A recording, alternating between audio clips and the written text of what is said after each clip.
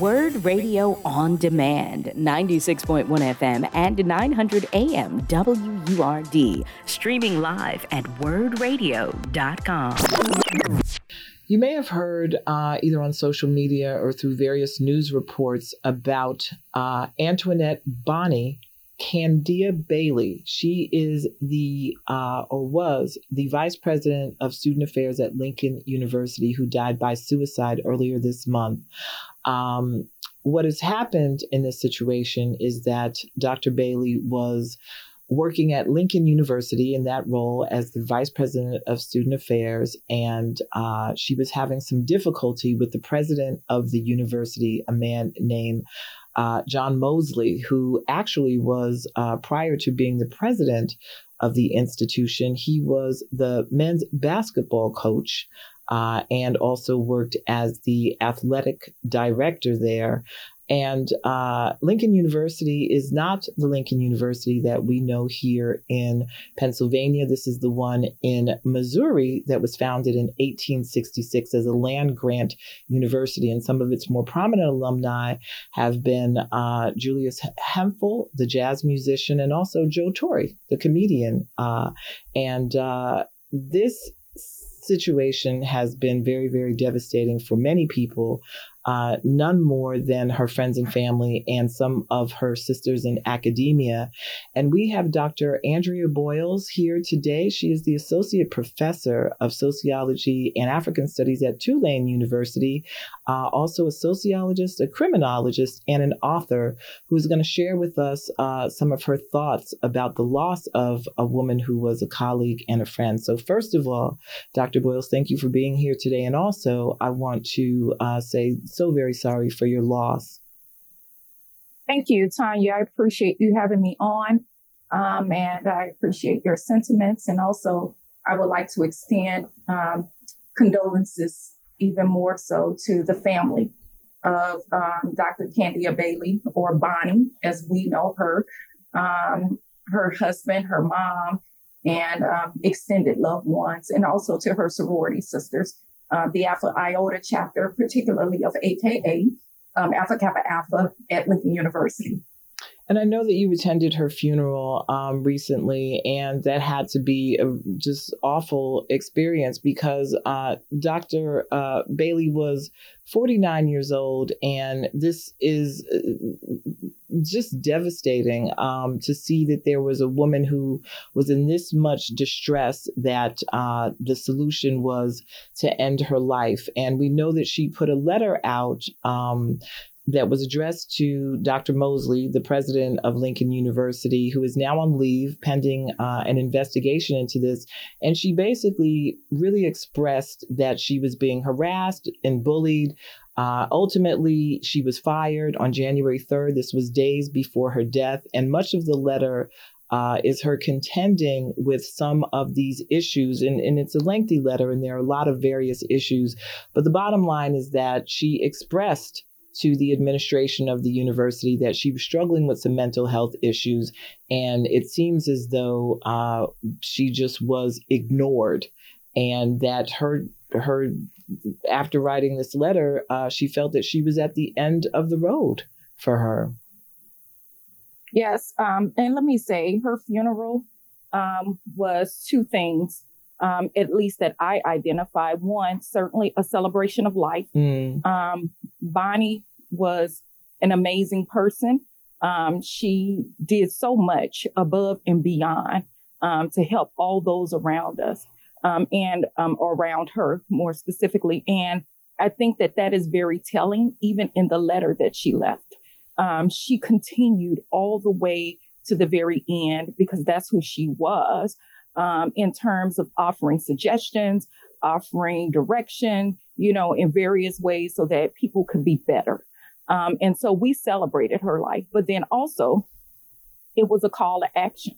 A clear call to action, one after the other, from one person to the next, because it cannot be that we live in a world where women, Black women particularly, such as Bonnie, and anybody for that matter, but more specifically, Black women, African-American women such as Bonnie, to have accomplished so much, to have worked so hard and to be such a blessing in more ways than one, and to always be of such to where they're trying to see about people and care about people and work in the best interest of people, and then to somehow succumb to the worst of circumstances, all the way up to the point of death.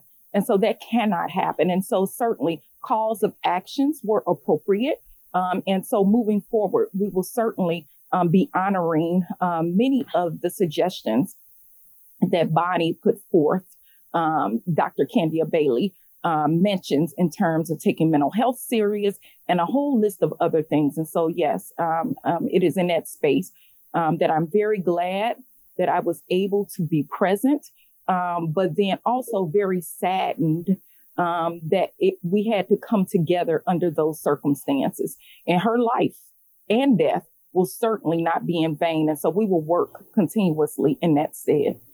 And even more poignantly, she was an alumni of Lincoln University. And so the fact that this is how things ended is just even that much more sad. And, you know, Dr. Bailey was a vice president of student affairs there, but she was also the vice president of student affairs and a chief diversity officer and Title IX coordinator at Elms College in Chicopee, Massachusetts, and held administrative positions at the University of Wisconsin-Madison, at Towson University, at North Carolina A&T State University, and North Carolina State University. And at the end of the day, it appears that her fate at this position that she last held was someone who had transitioned from the athletic department over to becoming president of the university, which just by itself seems as though there was a vast difference in their background and training. And yet it is Dr. Candia Bailey who ultimately made the ultimate sacrifice in this case. You know, to be frank, there are so many layers to this that are yet to be uncovered and unpacked, even well beyond what Dr. Candia Bailey outlined in her letter. And so we can anticipate that happening in the days ahead. But what I will tell you is that for Black women, it is more than a notion. I cannot express the level of in the depths of toil and turmoil and conflict and stress and strain that we work tirelessly in order to not only enter the academy and matriculate at different levels, different degree levels, but to do that and do that well into the profession, which again calls for a whole other kind of climb that Dr. Bailey talked about, Candia Bailey talked about, even in her dissertation. And it is, and I think that it is often, it goes on deaf ears. It lands on deaf ears. It's a loss, the degree to which we work at that, right? In behind the scene, that people comparably, white people, particularly white men, especially, do not have to contend with. And so, and so it really is, it takes every aspect of you. Your entire existence is called to task. The ways in which you are assessed, the ways in which you are judged, the ways in which you have to almost be perfect on some level or another just to get a shot, just to get in, just to break through. And then the climb once you're in. And so we can really, this Tonya, as you know, this makes for a much broader conversation well beyond, the work and the ways in which Dr. Candia Bailey climbed, in academia. It certainly is a conversation and well worth unpacking all these different dynamics and what they mean for Black women, particularly, well, even beyond the academy. We're not even accounting for the personal circumstances, right? We're not just professional women. We have personal dynamics and a whole host of things that never give way enough to the point where we can even take rest, right? Where we can rightfully rest, where we can rightfully be human in many respects.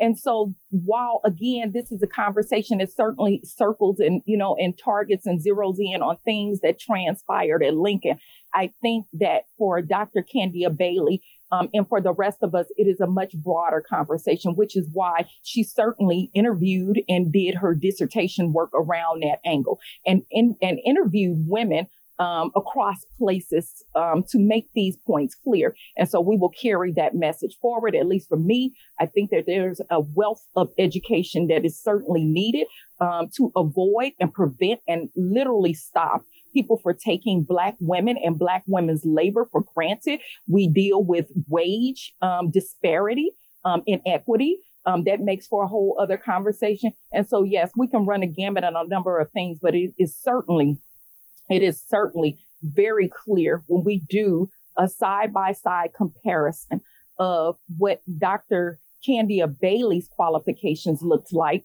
versus which is often the case, comparably to what other people's qualifications look like and what they face in that regard comparably is certainly more often than not by trend and history inequitable and disparaging. Right. And I mean, we had this conversation. We had a lengthy conversation about how we wanted to talk about this because there are some things that are very specific to her situation.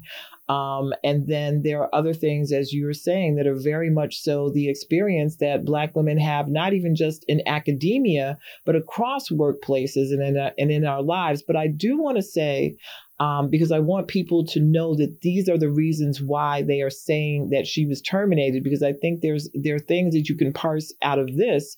There were allegations of insubordination in allowing an ineligible student to work, allowing ineligible students to obtain a discounted housing rate, and failing to adhere to confidentiality requirements in a grievance matter filed by two of her subordinates. So even in that, I think if you read between the lines of that and you take that with the letter that she provided, where she had some very specific examples of the way that she was treated and things that were going on in this university's administration, that make you wonder. One, obviously she felt isolated and obviously felt that she had nowhere to turn. But the other thing is that, and this struck me, and I mentioned to you, there were two things. One, that she said that she was always available.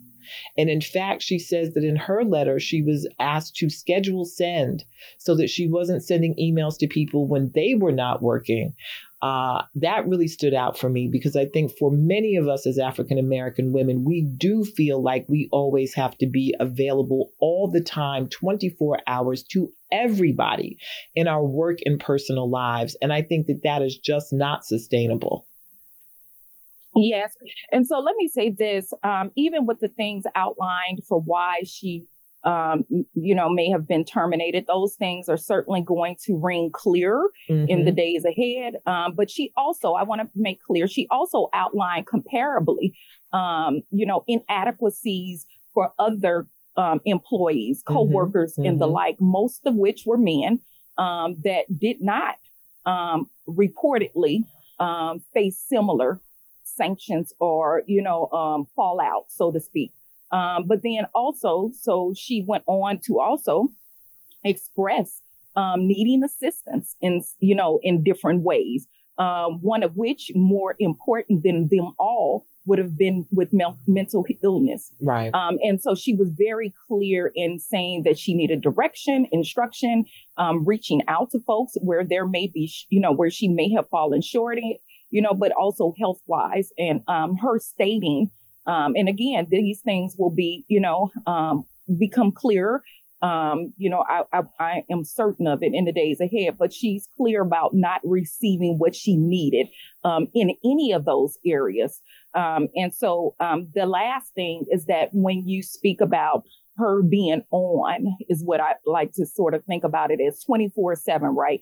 That despite the fact that there are these, implications that somehow she fell short somewhere in a particular way in her job, or expectations, or the fact that she asked for assistance or needed some particular assistance or didn't get what she needed, at least enough to where she felt she could successfully move forward in occupation or mentally even, that did not change the fact that she stayed 24/7 in trying to work at it all. And so that in and of itself becomes the story of, yes, Dr. Candia Bailey, that despite all odds and all obstacles, which was huge, again, going back to even her research, that she stayed the course, at least as best as she could with what she had, trying to assist, trying to make up the difference, trying to make things come together in a way that didn't, on many fronts, work in her best interest. And so what I would say is that she did that as a person who had overwhelming love for Lincoln University. Mm-hmm. She ended her letter with saying, Blue Tiger Pride, because that's who Bonnie was. Bonnie loved Lincoln as an alumni. In fact, we all do. I am an alumni, for the sake of transparency. And so we have a small, very close community where we really and truly love our university. And she did all of that against odds. And she did all of that despite the fact that she needed so much in return and reportedly didn't get it.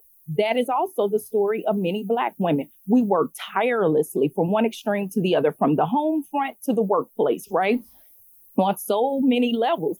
And we do it because we feel incredibly obligated, because we have been socialized as Black women that the expectation is that we are strong, right? Mm-hmm. And what I have told folks is, let's stop using that. That trope of strong Black woman. A lot of times we ourselves use it because we have been led to believe that that's a compliment. It is not.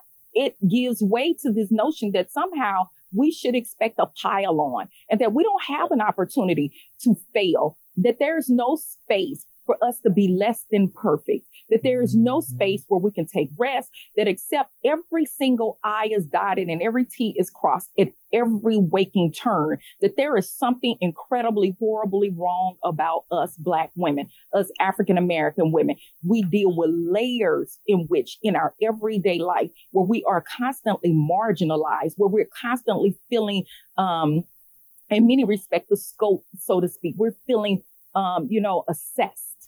From one extreme to another. And so we are forced and pressured directly and indirectly to buy into that pressure. And so, yes, we do things like we take lead on so many things. And yes, we do things where we are, certainly supervising or we're taking charge. In fact, we are the leaders of the progressive movement, in fact. Mm-hmm. And we do that in a home. We do that politically. We do that across all types of spaces. But we do it so well, Tonya, until people think that we are magical. We say things, right? Like Black girl magic. Right. We say that, but we say that and people don't have context for what that means. They are unable to break that down and understand that when we say it, in some respect, it is meant for empowerment. But people literally watch the way in which we work. And because we are so on all the time, and because much of what we do it so well, that they interpret it as if we are supernatural. We are not. We do what we do because we have to. We do what we do because we have been socialized to make up the difference for our community, to make up the difference in our home, either through other mothering and community other mothering. And we nurture in the process. And so that takes so much out of us that people comparably are not having to do, are not called to task to do, are not expected to do, and are not devalued while doing it. And so, so there's so much, again, to talk about the layers in which we have always had to contend with these, damned if you do, damned if you don't kind of dilemmas. And yet, Bonnie's story is one of countless stories. Hers by far would be one of the most egregious. Because again, it shows that even in all that we have accomplished, there is this pressure, right? That we have to stay on and on, so much so until we can't even be human enough to say, to get the assistance that we need, right. At least to where we feel healed, where we feel whole, where we feel safe, and where the outlet in her case was to unfortunately leave. But I will say this, even in her leaving, she took control of the narrative. She empowered, because that's what I do. I comb through and I pull out things from everything. And what I see, as a friend, but also as a researcher and educator, is that she took control of the narrative. That was her pushback. That was the fight that she took charge of in many respects. She controlled what the end game would be. Right. And so it is in that respect that we see Black resistance and various calls of actions taking place. And I'm certainly going to be tuned in from different angles. And moving forward, at least for me, will be one of continuing education and analyzing and thinking about ways in which we can work to make sure this never happens again. And definitely one of her messages in her letter was to say, if you are in a toxic situation in your personal life and your professional life, don't stay. And I think that will have to be her enduring message, and the one that she most wanted people to understand, that it is not good. And certainly after asking for help and being treated in a way that you could only describe as callous at a university at that, at an HBCU at that, that her message was, do not stay in a toxic situation. And it is really just so sad that we have to be here discussing someone who had so much to give and had given so much to education and to her alma mater, and to have it all end up this tragically is just too sad. But I certainly want to express again, if you're in a bad situation, that was her message, to not stay in one. And Dr. Boyles, we just don't have enough time in order to continue this discussion any further, but you are always welcome back to Reality Check. Dr. Andrea Boyles, the Associate Professor of Sociology and African Studies at Tulane University. And again, expressing my condolences to you, to her family and loved ones on the passing of Dr. Antoinette Bonnie Candia Bailey. Thank you so much for coming on and paying homage to her and her life and her contributions. Thank you for having me. You've been listening to Word Radio on Demand. Listen live at 96.1 FM, 900 AM, and online at wordradio.com.